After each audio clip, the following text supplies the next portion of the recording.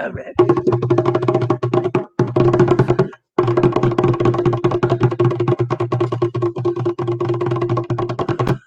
Michael Kaplan. Hello. What's up, sir? What can this thing go right? How are you? I'm happy to be back. I'm very happy that you are back. So very happy. All right. Are you seeing whatever that thing is on the bottom, or am I only seeing that? I see something that says StreamYard live viewer comments show up. This is an example. Oh, man. I don't want that. Get out of here, live example banner. All right. Oh, crap. Example banner folder has to get up. What the hell? All right. Well, now we have an example. It's an example to us all for what a live viewer thing should go, and I'm okay with it. I'm just gonna be okay with it. Sure. I wanted to say to you, spring it on. Oh, that's so nice of you to say. That dude, it's such a pleasant changing of the seasons, and it's still bright outside. It just makes you feel so alive and such. It does. I enjoy the light. Yeah. So what was the motivation with growing your hair out, man? Oh, I'm glad that you asked. And I would say that the main factor was about a year ago, a global pandemic began, and there were these recommendations in place for people to not go out except for essential meetings or gatherings or purposes. And it seemed to me that based on all the haircuts that I'd had over the years, that none of them were really essential.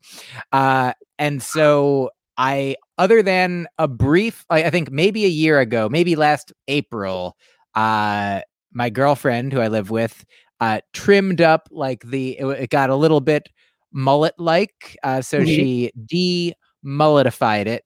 But other than that brief DIY at-home trim, this is pandemic hair. This is just I haven't needed to, like,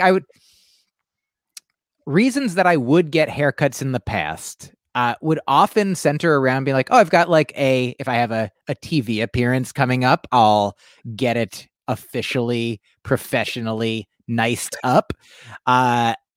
If there was some reason, an audition, a festival, a thing in the world, most of my haircuts revolved around a thing in the world. And now, for the past year, I don't know if you've been living in the same global community that I have, but there haven't been as many going out and doing things in the world opportunities. And so I saw it as like a mega opportunity to grow my hair to the point that this is the longest it's been since end of high school, beginning of college, when I did have, I think it got a little longer, shoulder length, ponytail, but short answer long.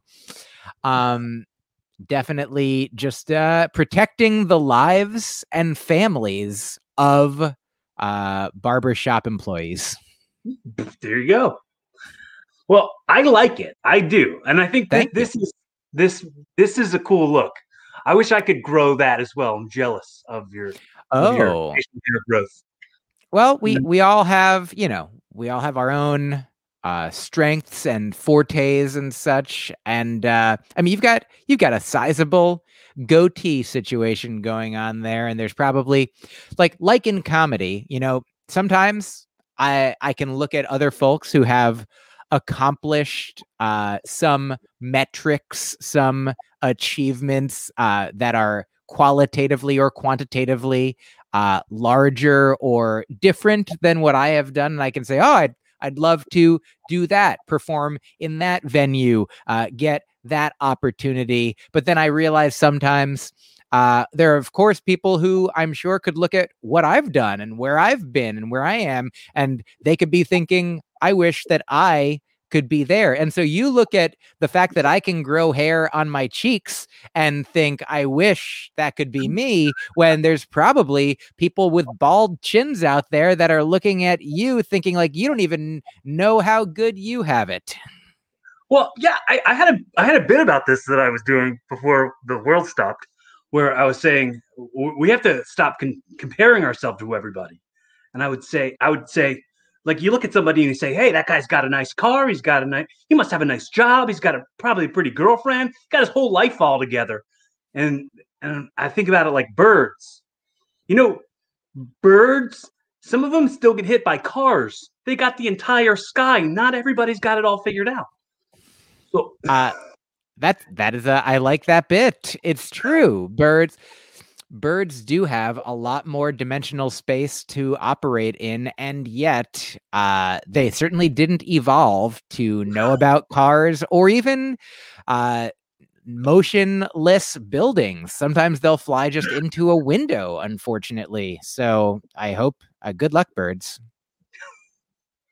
So what I did with the first time we did this, when I was like early on. I mean, I was 48th episode in the first year, and I think you were for sure the first person who was of name value to respond to me, and so I was understandably a little bit nervous about. And you know what? I thought I had made a really bad impression on you, and I just was like in my head and anxious about. Of course, like everybody gets anxious about everything, and it was like I was talking too fast, and like I'm trying to do right now. But it's like I know I had pointed something out that was on your like Twitter banner. Do you remember this? I don't. I'll just jump in briefly and say I don't specifically remember how the conversation went, but I don't. That includes not having any kind of negative taste in my mouth when it comes to like.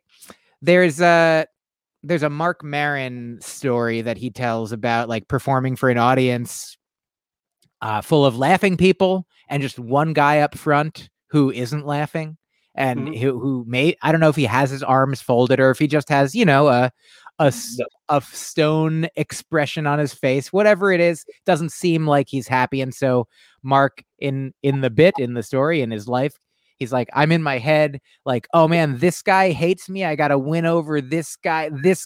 That guy ruined Mark's experience because he's like, that's the one guy who's like, fuck you. And that's the one that he focused on. And then after the show, Mark says, the guy comes up to him and is like, hey man, that was great. I love the show. And then Mark's like, oh no, that fuck you guy was only in my head. So what similarly, as an analogy here, whatever experience you remember, whatever you had there, whatever you have now, is almost essentially only in your head and experience. So like, there are very few podcasts I've been on where I'm like, I should never go back on that podcast. You know what I mean? It's probably such a mixture of like everybody asking you the exact same questions that you've already been asked on every podcast. Well, like I've experienced that many, many, many times where it's like, all right, well, they could just go and listen to any other podcast to hear the story of how I started. Like, I don't want to unbox that shit again. Let's just talk about some new shit.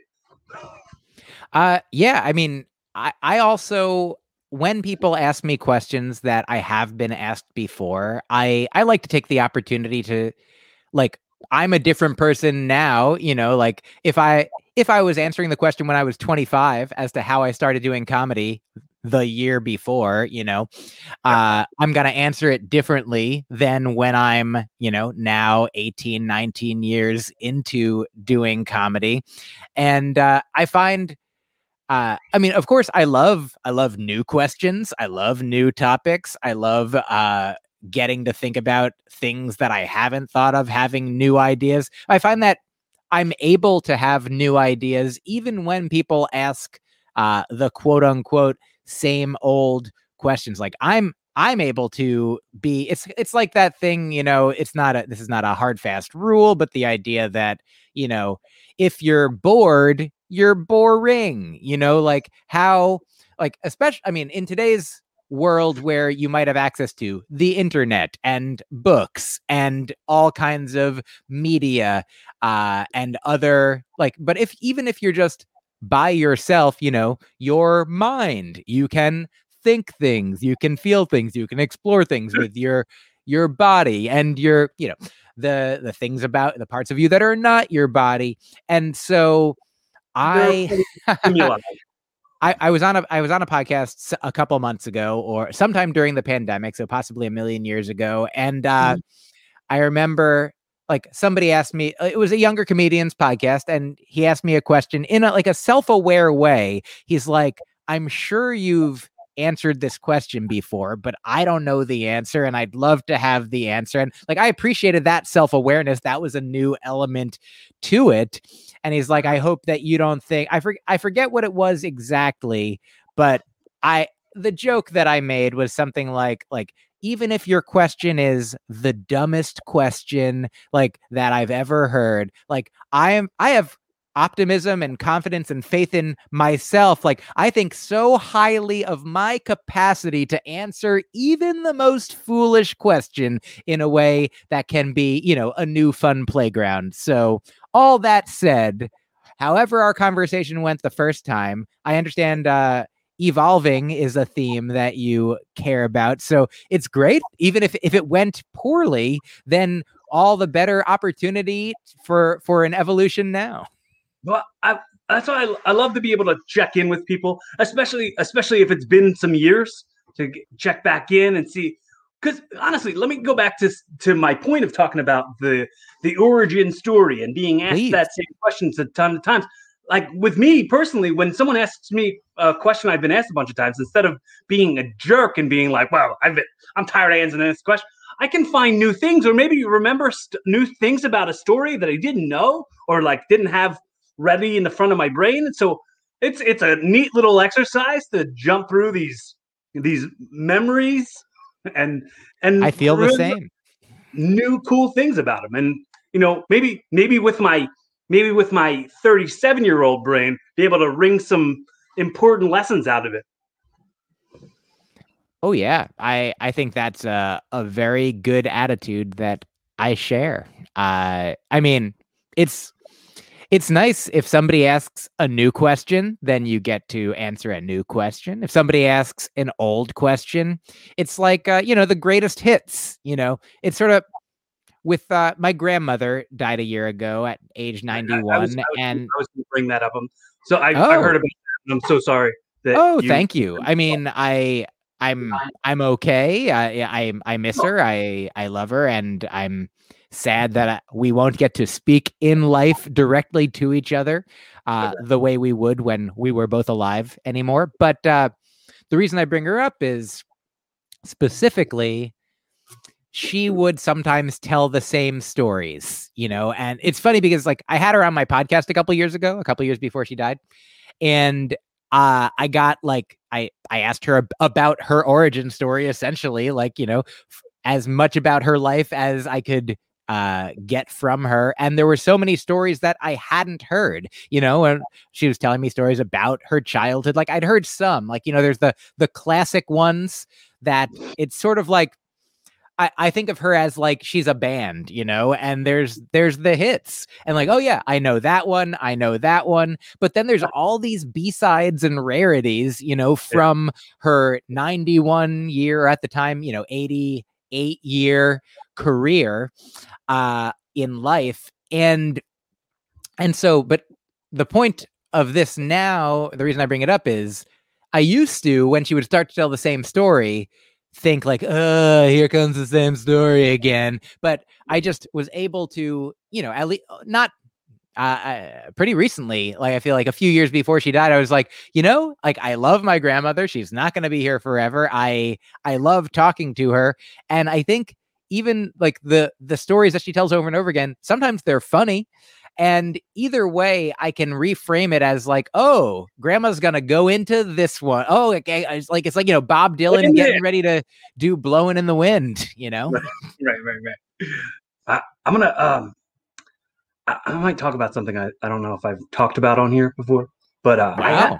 I had my mom on here, and I just hearing a lot of her origin stories, talking about her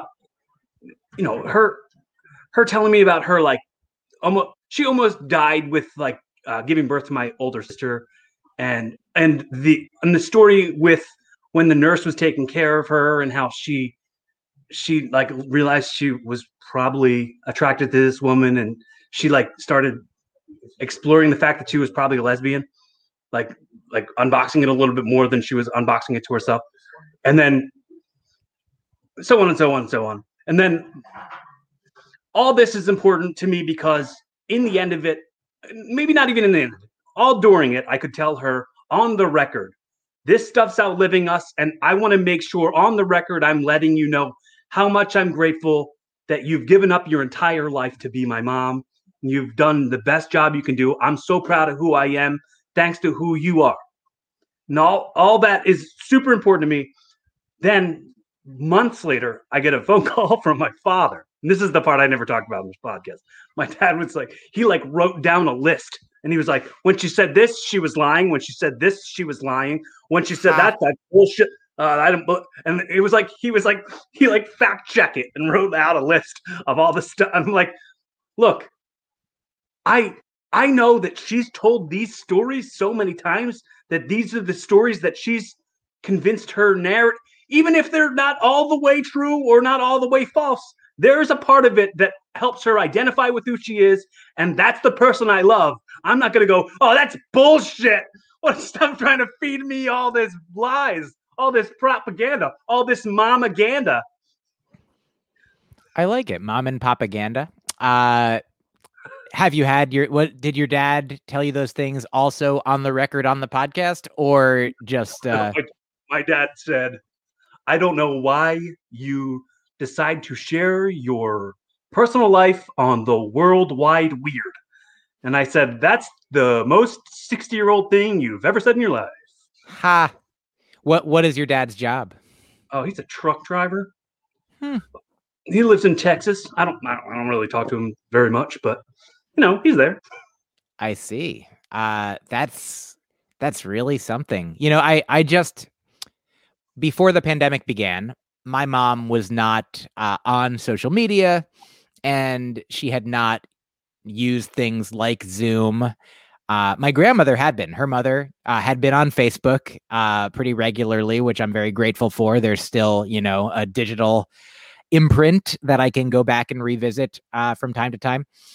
And but when my grandmother died, my mom joined Facebook because I'd been telling my mom, I posted about it, and a lot of people were saying really nice things, and I was passing them along to my mom, and mom was like, oh, why don't I eliminate the middle person aspect of this machinery? My mom learned how to use Facebook, and then with the pandemic, learned how to use Zoom, learned how to go to Instagram live shows, learned how to watch live streaming things, all the various ways that I do them, so that she could, even though she's living at home alone, she could have this new activity. Yeah. And specifically, I'm grateful.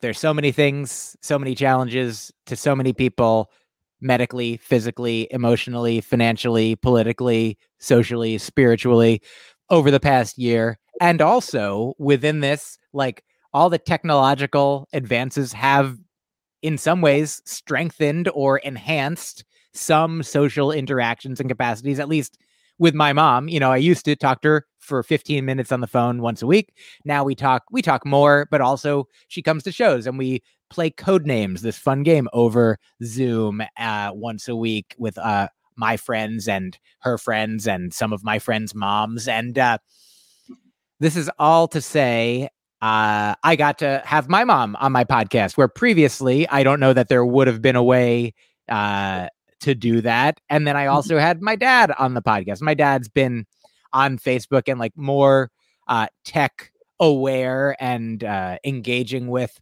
for several years. And but it's really nice to, I mean, part of the reason that I ever started podcasting at all, podcast origin story wise, is I remember probably around 2012.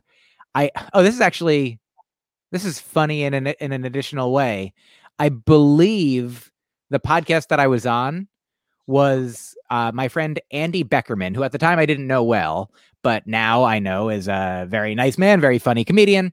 I forget, he was hosting this show with somebody else, and I think the show was called Beginnings. I think it was like specifically an origin story kind of podcast. And but I'd been invited to do it, much like the first time you invited me to do your podcast. Like, we didn't really know each other. Right. And so I didn't really, but the idea of being invited to, to do something that is some combination of, a social activity and show business, as a comedian, I mean, I understand the reason, where your dad doesn't understand. I do understand why you want to share of yourself in the way that you're doing it, artistically, creatively, communally. Well, I mean, on top of it, like being kind of on the record for when I'm not here anymore, the people who love me can come back and listen. And also, like, maybe the people who just meet me can sort of understand my origins a little bit more and see where I've evolved from the 33-year-old version of myself, and so on and so on and so on. I will continue to do this until I no longer live. That's why it's evolving, because you stop evolving, then you die. Yeah, I mean, and who knows? I mean, like, I don't have any evidence of what happens after we die. So, like, there's certainly, the matter and the energy continue doing their thing. Maybe I'll still do it. Yeah, I think you can keep podcasting after you die. Just you, though. So I went on this podcast with Andy Beckerman in 2012-ish, and I remember like taking the train or driving or getting to his home to do the podcast. And I feel like earlier in the day, I was not in my favorite mood, just wasn't bubbling with enthusiasm about life at that point. And I did the podcast, and I remember it was just such an engaging, dynamic conversation with somebody who people I didn't really know at all. And I came out of it like invigorated, and I remember leaving and just being like, wow, like what an amazing experience. And that's why, like, when I started my own podcast, like shortly thereafter, and I called it Hang Out With Me, because of just the power of spending time with people who want to spend time with you, fellow curious people enjoying that connection and communion and creation. And so, I mean, it's hard for, like, I understand that not everybody wants to. Like, I dated a woman about 10 years ago who was a lawyer, and she loved comedy. She loved music. She loved taking in, that which was created for people to consume. And she did not create such things herself. And that's fine. I can't imagine specifically like living a life where I don't write or sing or do comedy or, create something in some form on some regular basis. I mean, maybe at some point I won't. Maybe I'll evolve to be done. But for now, I am still doing, still being, still becoming. And so I am grateful that my mom and my dad both did get to sit down with me, and maybe I'll have them on again, because I mean, the thing that you were saying, I don't specifically think about people. I mean, I think now intellectually about people listening to my comedy or my podcasts when I'm dead. Like, I know that is a thing that will be possible. As far as I know at this point, like, I know that I'm very grateful that for the people that I know that have died, like my grandmother, or like comedians like Mike DiStefano, I'm glad that he recorded albums and podcasts and stories that I can revisit and that people can newly rediscover. I know that, like, Mitch Hedberg, people are still every once in a while like, my mom kind of just learned about Mitch Hedberg, like some from me and some from a newspaper, and like that was quoting some of his jokes. And like there's so much comedy in the world, there's so much content, there's so much art that in one life you can't experience it all. And so in that respect, it's like, we don't even need to keep adding to the pile. But so I don't think about it as being like, hey, this will be great for other people to have when I'm dead, other than like it's true, it's nice. But I'm just glad, like, now knowing that I have my grandmother's podcast, I'm like, oh, that's like, it's not like I listen to it every day, but just knowing that it's there, it's like on the shelf, it's in the queue, it's in the realm of the possible. So I mean, that's your answer for your dad, like I didn't learn it by watching you. I hope you get your dad on your podcast someday. Oh yeah, me too, I really do. If you want. It's cool that we're adult men now and can have conversations about like real stuff that, like, I don't think I was too scared to say to him when I was a kid. Like like when he tried in that same conversation, he tried to then bring up, what do you think happened? Why do you think me and your mom didn't work?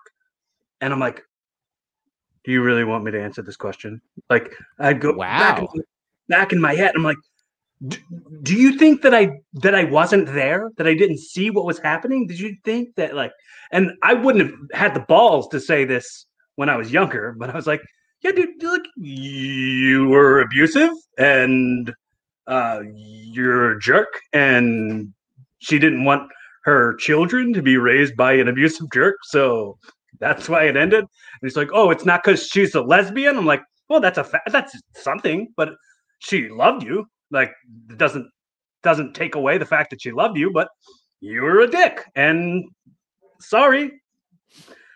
Thanks for being a dick, though, because I forgave you before you would ever ask me to forgive you, because of the fact that you were a dick and you were a jerk. I turned out to be pretty cool. I like the way I am. And who knows, if you would have stayed around and you were a jerk, I would have been more damaged. And those other kids that you raised needed you more than I did, because I was left with an amazing role model that was my mother. And then he was like, oh, yeah, see, I knew I was doing the right thing. Oh, okay. So absolve yourself of any wrongdoings. Sure, go ahead. Oh, yeah. First of all, I'm glad that you love who you are, and I'm sorry that I think both of those things can exist, intertwined, that we can be grateful for who we are while also, like, if you're hurt, like, it doesn't mean that. Here's the analogy that I want to add. There's a woman named Esther Perel. Do you know her? She's a therapist and an author, and she writes about relationships a lot and talks about relationships a lot, and infidelity in particular. She talks about one of the things that she talks about is that sometimes when a couple endures an infidelity, she says, first of all, the victim of the affair isn't always the victim of the relationship, that there's more complexities involved sometimes, but that for some couples, if there has been an infidelity, that can be an impetus, a catalyst for greater connection and communion, for them to, get through it, for them to get past it, for them to process it and talk about it and become even stronger. The same way, or an analogy to, like, I read the poems and stories and things by this guy, Mark Nepo, who is an author I like a lot, who had cancer at one point, and he's like, it was, the most painful thing that he'd experienced physically, I believe, and that it also, in addition to that pain, helped him, like, get in touch with a deeper spiritual understanding of himself and life. And the through line here is, for both of these situations, it's not like, oh, an infidelity can be a way to get closer to your partner. Oh, cancer, that could be a way to develop a deeper appreciation for life. So why not go out and cheat and try and put yourself at risk for cancer? And so similarly, like it sounds like you've come through some challenging situations to where you are, and you can experience what you're experiencing without, wishing for those things to happen or willing them, be like, oh, well, that's like if you had a kid, you'd be like, well, I know I'll do exactly what my dad did to turn out the kid. Hopefully he comes out as rad as me on the other side. Yeah, it's very complex to like, it sounds like you don't want to like hurt your dad's feelings, but you also don't want to like, it's not you've forgiven him, but you don't want him to like, the way that my understanding of forgiveness is that there's like two aspects of it. Like one is like what you're doing is for you. Like the idea that they say, holding a grudge is like taking poison and waiting for the other person to die. And so what you are doing, like forgiving, is like the reverse of that. You are essentially taking vitamins and hoping that it helps improve the health of your father. And from the other end of things, like, so one aspect, like there's two parties involved in this, forgiveness mechanism. One is you and one is him. And I feel like he doesn't reap the full benefits of it if he doesn't do the internal work himself, if he doesn't, have a reckoning, have, an experience of atonement where not like, sort of in conversations today when a celebrity says something that people are like, hey, I don't like that celebrity said that thing. And then that they might apologize. Like the real powerful core of like, I feel like some people are like, no, like a comedian never apologized for anything, like you're a comedian, you say what you want. I'm like, well, like if I realized that I had hurt someone like with my words, or like, the analogy that I like is if I don't mean to step on your foot, but I step on your foot and you're like, ow, you stepped on my foot. I'm going to say, I'm sorry. I'm not going to say, well, I didn't intend to step on your foot, so watch where your foot goes. That's where my foot goes. How about this comedian walking here? And this is all to say, I think, as I reconvene all my thoughts. Oh yeah, like it's not that people have to apologize as like a knee jerk as a rule, but like apology is, a powerful, real thing that like, if your dad said to you at some point, if you had said what you said to him, and instead of him saying like, oh, I guess I did fine then, if he had been like, oh, like I didn't intend to hurt you. I didn't want to hurt you. I'm sorry that I did hurt you. It now makes me feel hurt to realize that I hurt you. Like that would be a different, like mutual forgiveness, power activate experience. That and the reason that he didn't say those things is probably because of how painful it would be for him to actually have a full understanding of the pain that he caused you. Well, I think very similar to me saying to him about the thing about my mom's got her narratives that she tells herself. She's told these stories so many times, helps her identify with who she is. My father's probably done the exact same thing. I think everybody does that. Are you sure your dad doesn't have direct, objective access to the universe? And he's not tapped in. He's not a very woke dude. He doesn't really understand accountability. No, for sure. What you said is exactly right. We're all, until we're, divinely enlightened Buddha, omniscient masters of the universe, or however one might put it, we are, we only have our own consciousness, our own pieces, the access to the the perceptions and memories that we have, and we know that memory itself is fallible in a way. So certainly, your mom, your dad, and you all have your own understanding of the facts. You know what? I quote a lot. Do you remember The Crow? The movie with Brandon Lee? Yeah. I don't know that I ever saw that movie. Would you recommend it? Well, you know what? That was the movie that made me want to grow my hair long when I was a kid. I grew long hair when I saw that movie, and I've had long hair since I was like in middle school.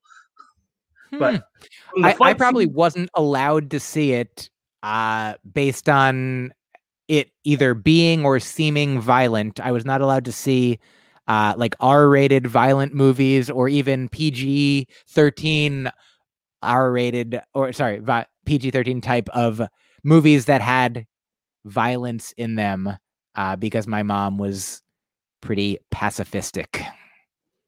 Well, let me ask you, are you allowed to watch rated R movies now? Now I am allowed to. I mean, whoa. I would say as an adult, I have some of the seeds that were planted, some of the pacifist seeds have blossomed, and I do like a good like dumb action like fighting movie, you know, like a Face Off or a Con Air or a The Rock, you know, or a Jason Statham. Man? What's that? Demolition Man? I did see Demolition. Yeah, that kind of movie for sure. Yeah. A John Wick to bring it into more. I've never seen those movies. Oh, that like the first one. Here's the thing. They know what they're doing. I mean, it's like it's a beautiful choreographed dance. There's no actual dialogue at all. From what I see. Yeah, I mean, that's not, you know, there might not be any dialogue at the ballet either, you know. It doesn't take away from the art of it. Yes. No, I think that John Wick is like a ballet, and but what I mean is, I like a good movie where people like a martial arts fighting, you know, like Crouching Tiger, Hidden Dragon. That's not even, you know, an action movie, but has like beautiful dance fighting in it, or your Jackie Chan type movies. And this is all to say, I do not like gory type of horror movies. Like, I'm not a huge fan of being scared. I'm not a huge fan of looking at things that are usually inside a body, being outside. Like for things like your Get Outs, you know, and Cabin in the Woodses. Like if it's smart and funny and there's something more to it, I'm sure that there are tons throughout the ages of horror movies that I could enjoy, and yet still I have a visceral discomfort. So just to answer your question of am I allowed to? Yes, but do I choose to? Sometimes no. Well, I mean, somebody told me to watch this show on Netflix. I don't even remember what it was called. Something about like alternate timelines and just stuff that normally fascinates me. They're like, "Oh, watch this show, you'll love it."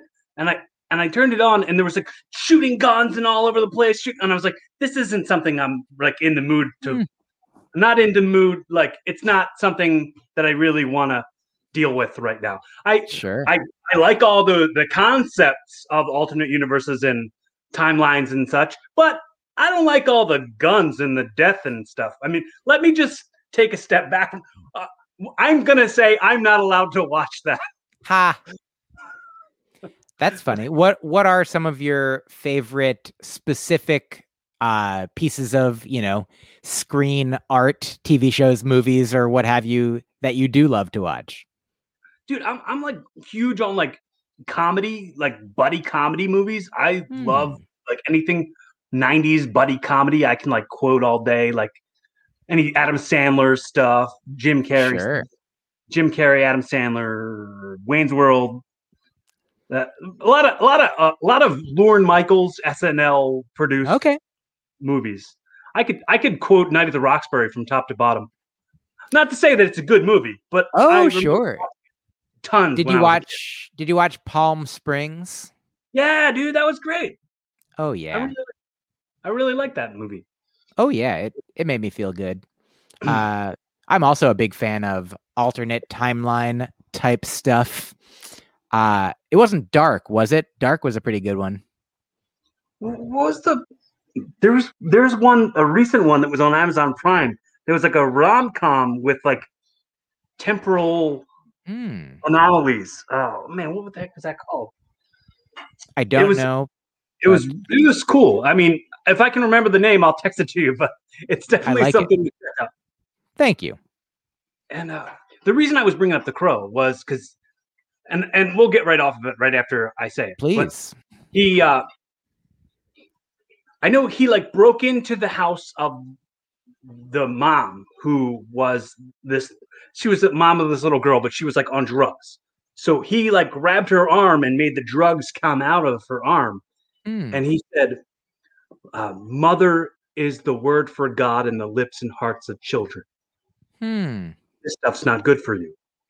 And then left. And I was like, that popped with me. Like I said that exact thing to my dad when we had a conversation. I was like, you realize like you were the first one to bring into my life objectifying my mother in front of me. You were the one to bring up, like I'd never heard the N-word before you came around. I had never heard the word pussy thrown around so much. That's not something I ever even say nowadays.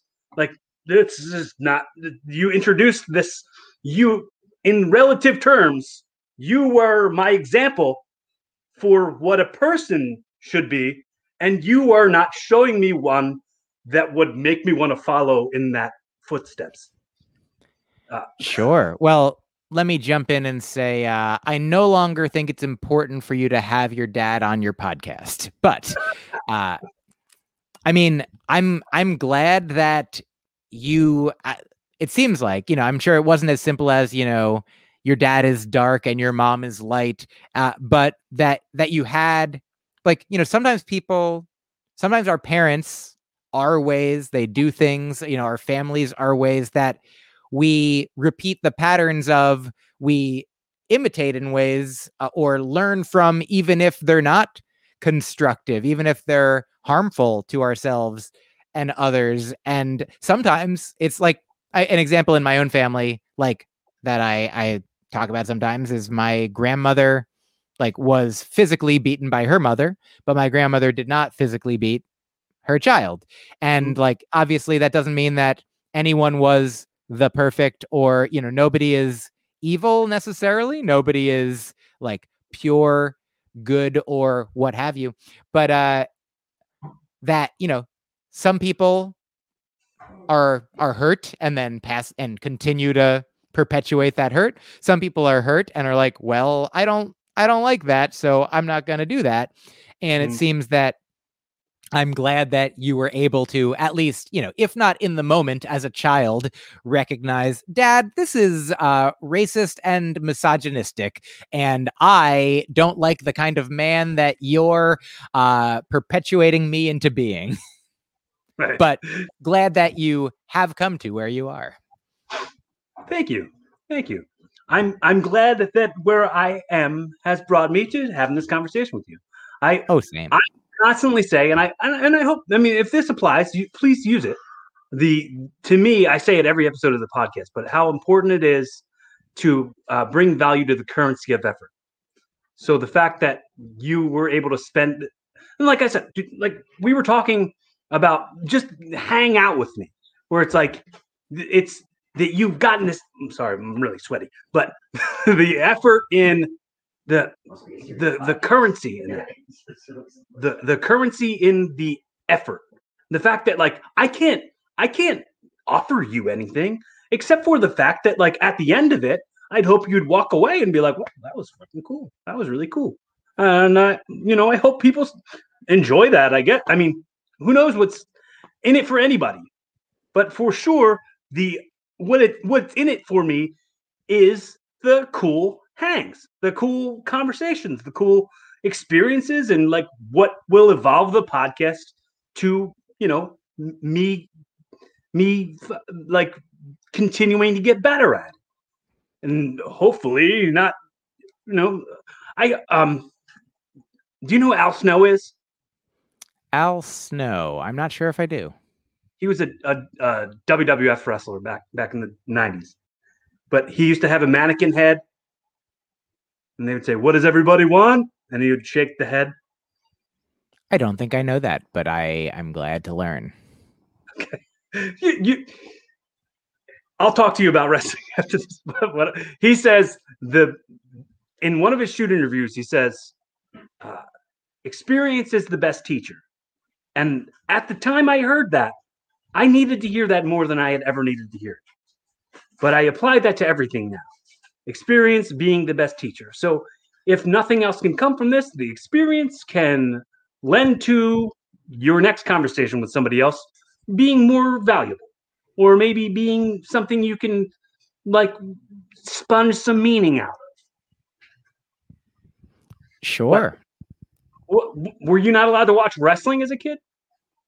No, I would say I was allowed to. I just did not choose to, or not even. I feel like I knew about wrestling up to a point. Like it was sort of part of my like the child culture to know who here's the wrestlers that I knew as a child. I knew Hulk Hogan, who would at some point become known as Hollywood Hulk Hogan. I knew Andre the Giant from wrestling, and more valuably, ultimately, from The Princess Bride. I knew that there was a character named Junkyard Dog, who I wonder how the world of like progressive politics has, intersected with wrestling in a way that like my understanding is that it was a man he was a black man, and he was like, I am a junkyard dog. And it seems to me like now, like, I don't know how, like, I feel like wrestling characters are, sort of caricatures. They're kind of, these bold, like, avatars of, like, some of them are meant to be villains. Some of them, like, it seems like there was probably some, I mean, in Hulk Hogan's own life, there was at least racist language as a news story that came across, I feel like came my way at one point. I feel like, the concept of toxic masculinity is one that I bet, I wouldn't say that every man who engages with wrestling by either the practice of it or the enjoyment of it is necessarily like, masculinity itself is not specifically necessarily toxic, but there is a way that our society, sort of in ways indoctrinates or perpetuates this, the aggression, the sort of the lionization, the making it seem as though, like, I was just watching somebody on Seth Meyers the other day. I forget their name, but they were talking about, like, real world violence and the ways in which, like, the language of video game culture and even comedy culture, like, the idea of you're killing it, like the idea that there's aggression in just the everyday, like, normalized language that we use. And so yeah, dude, if you're doing good, you're bombing. It's so. And in any event, so I knew about Jake the Snake. I knew about Randy Macho Man Savage. I knew about Rowdy Roddy Piper. In fact, my girlfriend just introduced me to the movie They Live, which I hadn't seen until this past year. Yeah. But yeah, I like, and here's the only other time that I engaged with wrestling was like video game wise. There was like a Nintendo wrestling game, and then there was like a Royal Rumble, like, video game in the arcade that I played. And so there was a guy, Earthquake. That was a big guy that I liked playing sometimes. But there were a couple guys that like kind of looked dressed up like Kiss, like but a tag team. Oh, Demolition. Yeah, exactly. The Ultimate Warrior, of course. My friend Joe List is a comedian who made some videos years ago where he dressed up as the Ultimate Warrior, but he's like a super skinny dude. And the videos were called The Ultimate Warrior, and pretty fun stuff. But yeah, so this is a very long answer about how I didn't really get into, I didn't continue engaging with and learning about wrestling beyond like elementary school. Well, I'm interested in, I think, I know that your special was called Dork and Handsome. There was Dork Small in there. Dork and Handsome. But I was more emphasizing the dork part. Oh, sure. Dorks love wrestling. Wrestling's cheesy, and I'm surprised that as somebody who identifies as a dork isn't a wrestling fan. I mean, because it's you know, the weird thing is, it's like I feel like I could introduce you to like matches and see your live reactions from them, and we could like make a episode out of that. It's possible.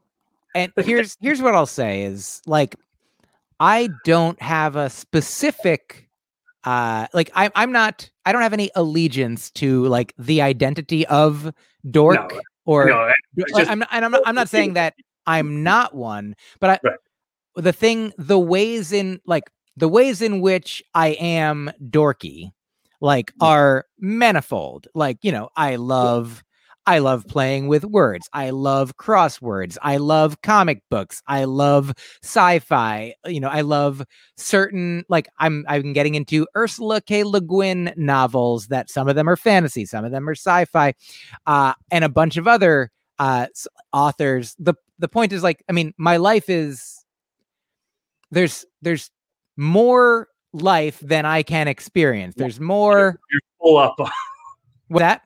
Full up on. Oh, I kind of I haven't read everything by all of my favorite authors yet. So it's like, I don't necessarily have time to introduce a whole new genre. Like, in fact, if I were, I'd probably make it video games, because I also haven't owned a video game system since I was in high school, partially by choice because of how much time I know video games sometimes manifest in my experience. I can be an obsessive or compulsive type of person, though I did recently, a couple months ago, get an Oculus VR, a virtual reality helmet that has in it, it has some games, but I've been playing a virtual ping pong, a virtual mini golf. There's a cool meditation app or two, and then a bunch of other stuff. And this is a thing that I'm conscious of how much time, I have so many things that I want to do and that I enjoy doing, creating comedy, doing shows, creating music, creating podcasts, reading, taking in the art and entertainment that I want to. And I'm sure that there's beautiful artistic and entertainment experiences of all kinds of genres. Like, when I've seen burlesque shows, I've loved them. I've never seen roller derby, but I'm sure that I would love it. And similarly to your love of wrestling, I'm not a huge go to live sporting events guy, but the aforementioned Joe List, my friend, a comedian, a couple of years ago, we were both performing during the wrestling matches the 2 years ago, I think.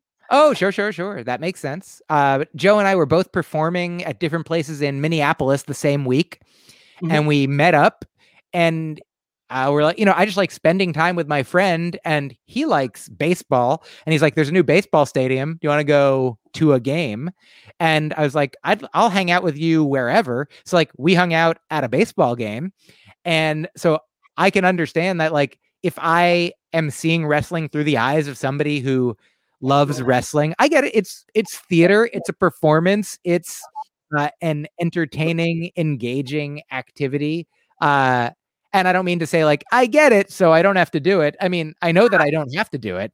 It's not that I'm not allowed to do it, but just I haven't yet. And you have been very generous and invited me to some wrestling events that you've been a part of. And I have not yet accepted these invitations, in part because I would almost always instead be like, if I was going to, perform in conjunction with a wrestling event, I almost always like have an opportunity to perform like my stand-up, my, the things that I like love doing and love working on, my life's work. And it's not to say that I don't like trying new things. One time I was a guest judge for the, I think, National Air Guitar Competition finals, and I'm full up. I'm full up. I got enough. I don't need any more things.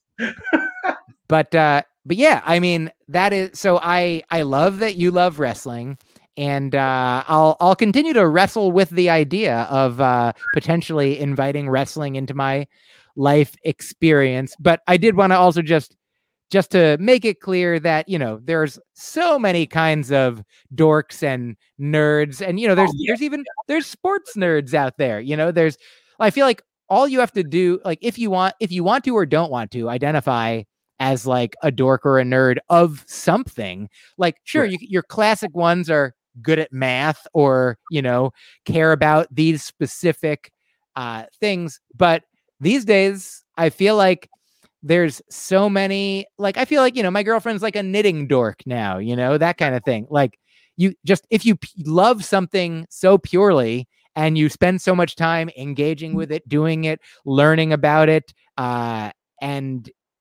experiencing it, and sharing that love with people who also love it, then if you love anything, you're a dork. That's what I say.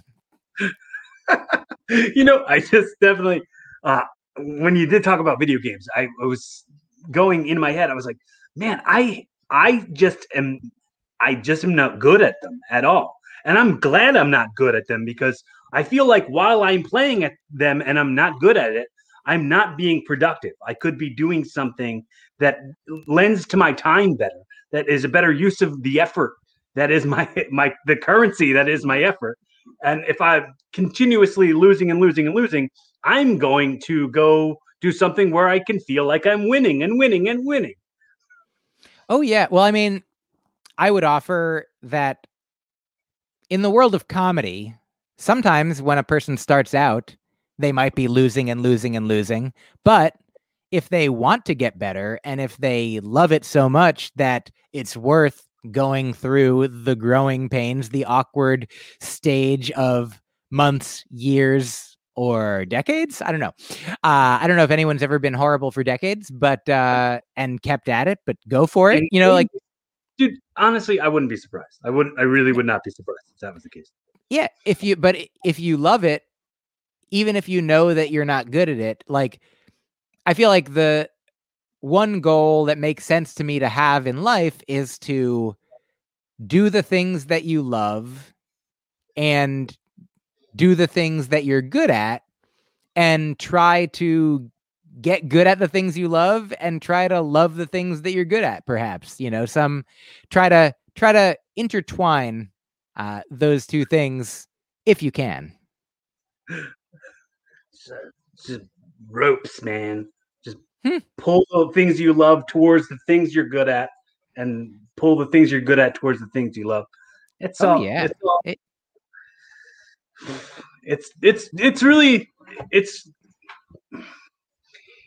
hard. It's funny because we were talking about boredom earlier, and you were saying the whole, like, if you're bored, then you're boring.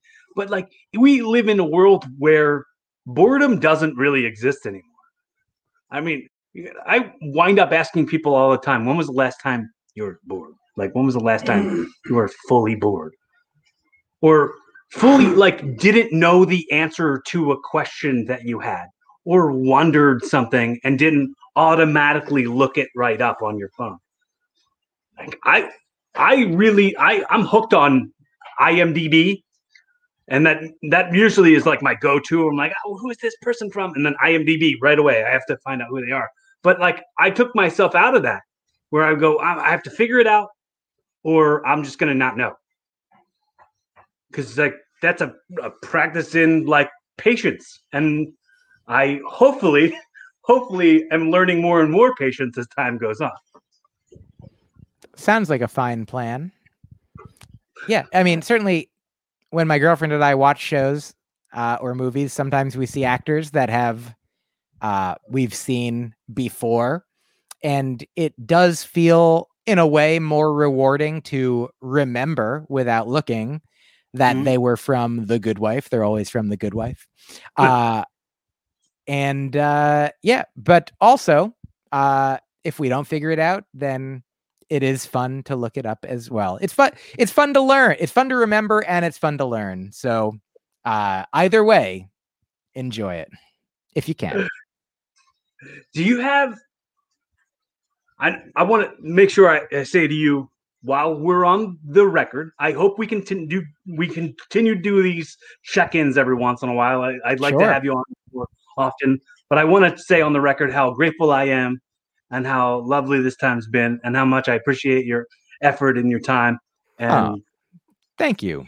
I feel the same. I'll put on the record. I don't remember what happened or what we said in our first conversation several years ago, but you can have this to listen back to before we go to next time to say that I harbor, people only talk about harboring ill will towards people. I don't even know.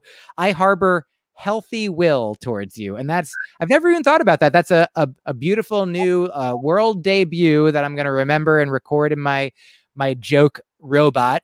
I harbor healthy will towards you.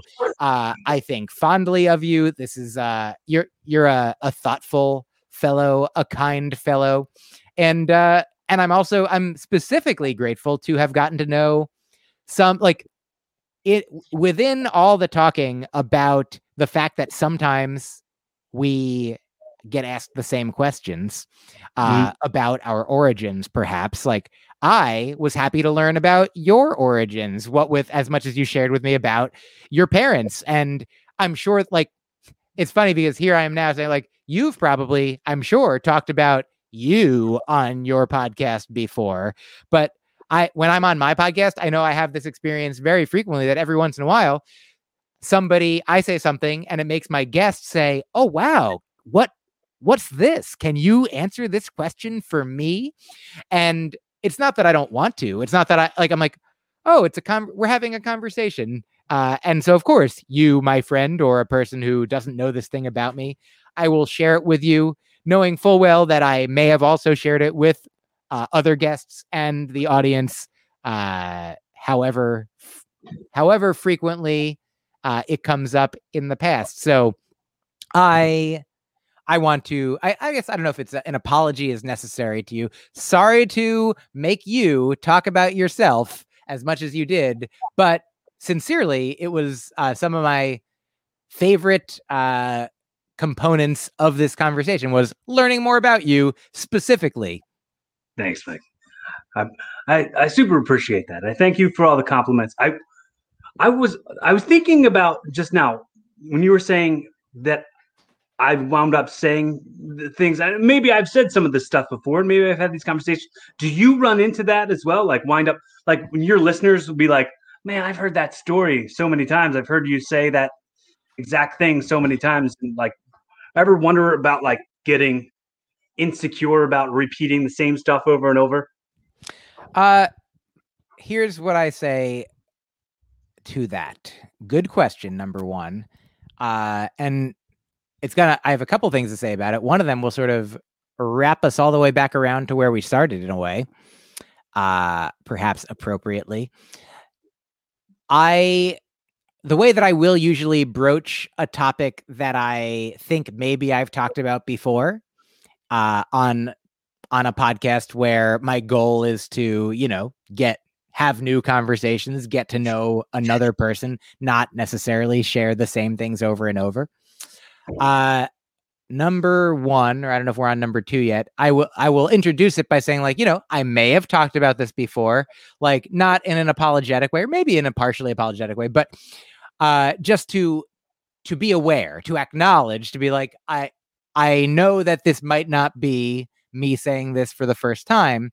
Number two, I have never. That'll be number three. Number three will be about my grandmother. Number two, I will say that I have. Oh yeah. Number two is about my grandmother. Here it is. The same.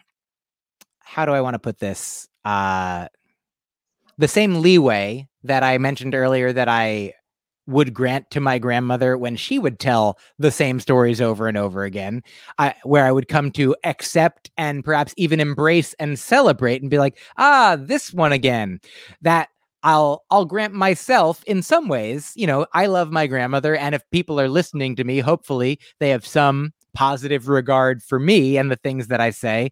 And if they're a fan enough that they've listened enough that they're hearing things repeatedly, that means that they must like me enough that they want to keep hearing the things that I say, even if I do say something new or not new, even if I say something not new once in a while. There we go. So I would say I'll grant myself that same leeway. Number three, I have never had somebody say to me or write to me or respond or comment to after a podcast, you told that story before. It's never been the case. Mm-hmm. I feel like the only time that happened to me in a way was when I put out my first album in 2010, and I was also on Last Comic Standing, and I also had a half-hour Comedy Central special out that year. And there was a lot of the same material in those three different places. I did have a review on Amazon of my album that said this is a lot of the stuff that's on the special. And then one time after a Last Comic Standing set, somebody was like, hey, I saw those jokes in a video that you did for Rooftop Comedy earlier this year. And that was funny to me because that was the only set I did on Last Comic Standing that was not from that album. I was like, these are new jokes, but somebody had still seen them in one place that they had existed previously. But other than those two specific circumstances, I have not specifically had, I'd say most of my life experience as a comedian has involved people either not noticing, not caring, or even caring in the other direction to be like, oh, like, I like this one. I like these ones.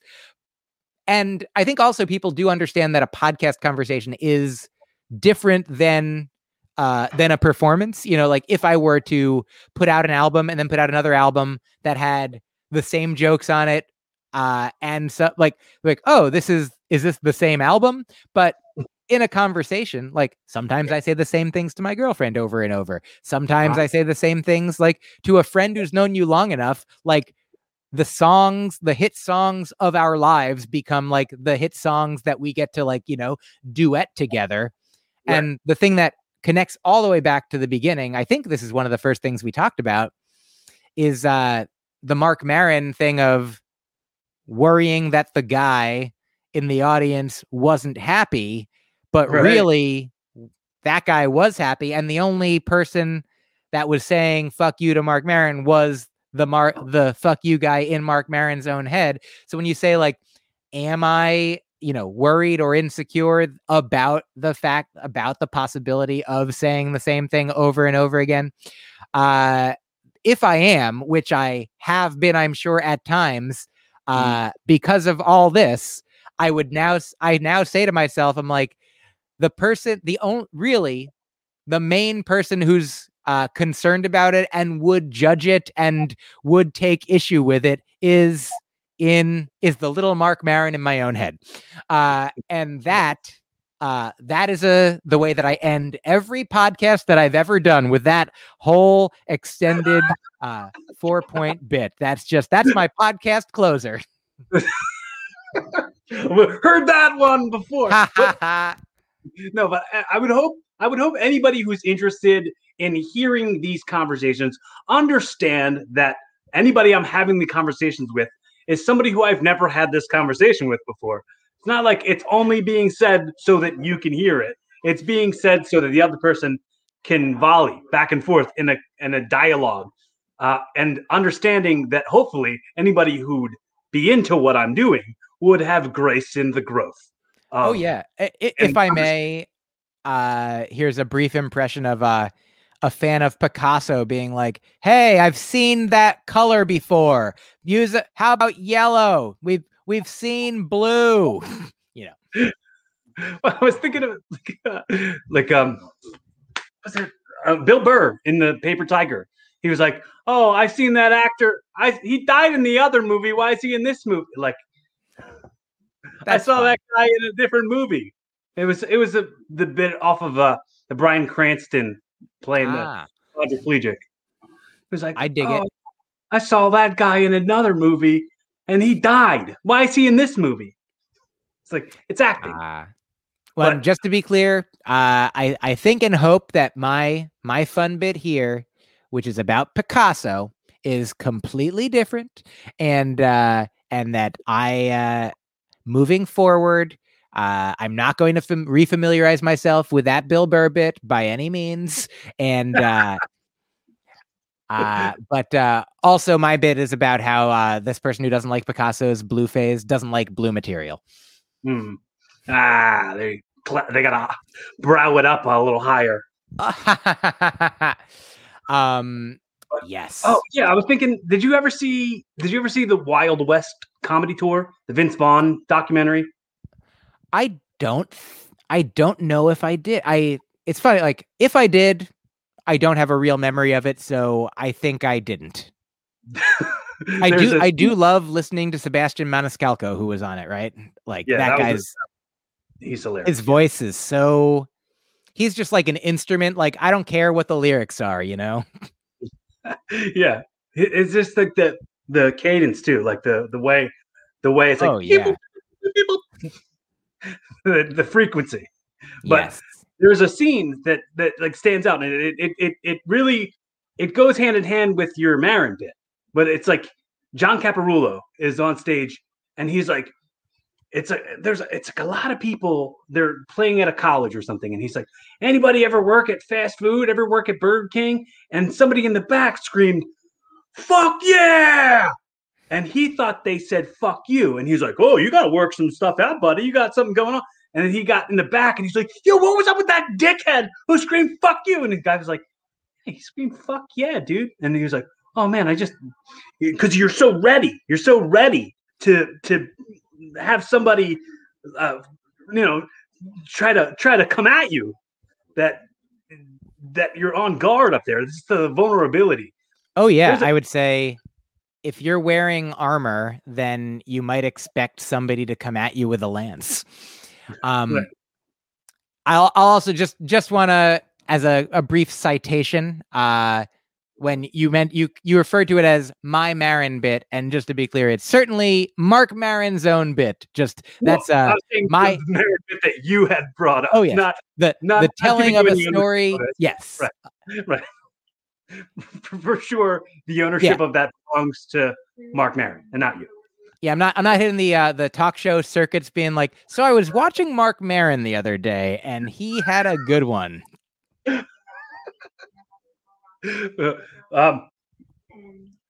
Dude, two more things, and then I'll send you off with a hot dog and a handshake. You just go right off into the sunset. One, there's the thing, considering we were talking about our fascination with like alternate timelines and time travel and alternate universes, I have this thing where I have a segment in the show that I call audio time travel. Okay, so let's say the people you care about are now listening to this audio, because this audio is outliving us. They're listening to this audio in 2041. They've come across this, and they want to just ring out the most important lessons that they can take from the timestamp of 2020, 2021, and how they can be inspired. What are those lessons that you're telling me? You're speaking directly to them right now. This is audio time travel. Sure, I understand. Can it be a little later than that? I do still plan to be alive in 2041. No, you don't have to be dead, dude. You don't have to be dead. I'm just saying. Okay, great. Okay, good. This version of you now, You could be the one listening to yourself. All right. I mean, there's so much great advice out there that I love. There's a quote by Shunryu Suzuki, who said to his students and everyone something like, "You are perfect just the way you are, and also could stand some improvement." And so I think that offers us the capacity to hopefully, be grateful for what we have and who we are. Like, gratitude is so powerful, not as a prescriptive thing, not like you've got to be, you better be, but that in my own experience, like when I start the day, like if I'm journaling and thinking about people who I love and art that I've enjoyed, and the aspects of my life that I am grateful for, that fills that space with gratitude. And also, I am continuing to endeavor to grow, to learn more, to have new experiences, maybe wrestling. And yeah, I guess also specifically for pandemic advice to myself is to know that, like, it's okay to slow down. It's okay to take a breath. It's okay to, in fact, not only is it okay to, it's sometimes helpful to, to not necessarily need more and more. I just listened to my friend Chris Duffy has a new podcast called How to Be a Better Human, I think is what it's called. And he had a guest on that offered this advice or this quote that I've heard in versions before, but it just, this is the most recent time I heard it, is that happiness is about subtraction. That, in our world, in our society, in capitalism, in a world with advertising and marketing and people that want you to keep, buying things, like keep buying food so that you can eat. Put on the sunglasses. Oh yeah. They Live references what I was making. Oh yeah. And it's, knowing that I didn't perform like in a building at all in the past year, and for the last 18 years before that, that would have been, I mean, a bananas proposition to me, to know that, my identity is not necessarily attached to, even what I thought, like my daily activities were for the past 18 years. So just, self-acceptance, self-compassion, and also self-motivation, to. Can I put in real quick just to acknowledge how grateful I am that you didn't go through crisis, because once that happens, a lot of people will spiral into crisis. So you have a way of inspiring me in that way, where that's 18 years you were something and you were unable to be that something for 1 year.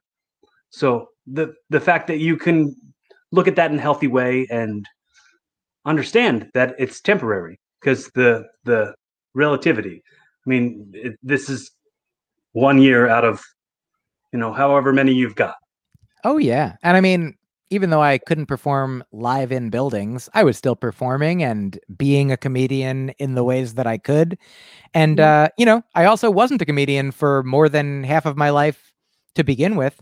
So like, I'm very accustomed to not performing in buildings, though I did some performing as a musician. But once live performing returns, I'm optimistic that I will continue to perform for some years, and eventually I'll have more performing years than non-performing years under my belt, and then I'll really be a comedian. I have way more performing years as a wrestler than not performing years as that makes me an old man. But it's fun, man. It's fun to be on the other side of being something for longer than you weren't that thing. Oh yeah. can't wait till you join me in this journey. Oh, I look forward to whatever might come. So the way I wrap it up every time, I'm going to ask you to repeat that long story, that 4-part story that I ask everybody to repeat their biggest 4-part wrap it up story. No, but the way we wrap it up is I always ask, I let you know, hypothetically, I've gifted you this podcast. So from now on, it's evolving with Mike Kaplan. This has been episode 1, your pilot episode, in a very Jerry Springer's final thought type of way. I'm going to just wrap up all the best messages and the takeaways and take us home on a happy note as best you can. And then at the end, just to keep it kind of silly, kind of goofy, do your best impression of Alf and say, "Hey, Willie." All right. I guess one message is to always be, or at least sometimes be, open to new activities, to new experiences, and also to be open to old beloved experiences, because it's great to know what you love and do what you love, and also when you can't, or if you're given the opportunity to do something else, then whatever is on offer, why not do that? So be open to the old and be open to the new. And I guess when I think about, if this is my podcast from now on, Evolving with Mike Kaplan, like, is it true that I will get to now invite other people to have these conversations? Will Mike Kaplan do this? Hey, Willie? That was the best one so far. Oh, I'm glad. Thanks so much for your time. I want to also make sure I say on the record before we depart that I'm always happy at any point, if I can be a resource to you in any way. Please feel free. If you just need a friend, you just need judgment-free conversation, I'm only a phone call away, only a text away. I'm always here for you. No matter what you need, I'm going to be here for you. Any advice or any suggestions that you'd like, absolutely head in this direction. And I very much appreciate it. I want to let everybody who's listening or watching or however you're consuming this know that invitation also goes to you. I'm not a very hard person to get a hold of.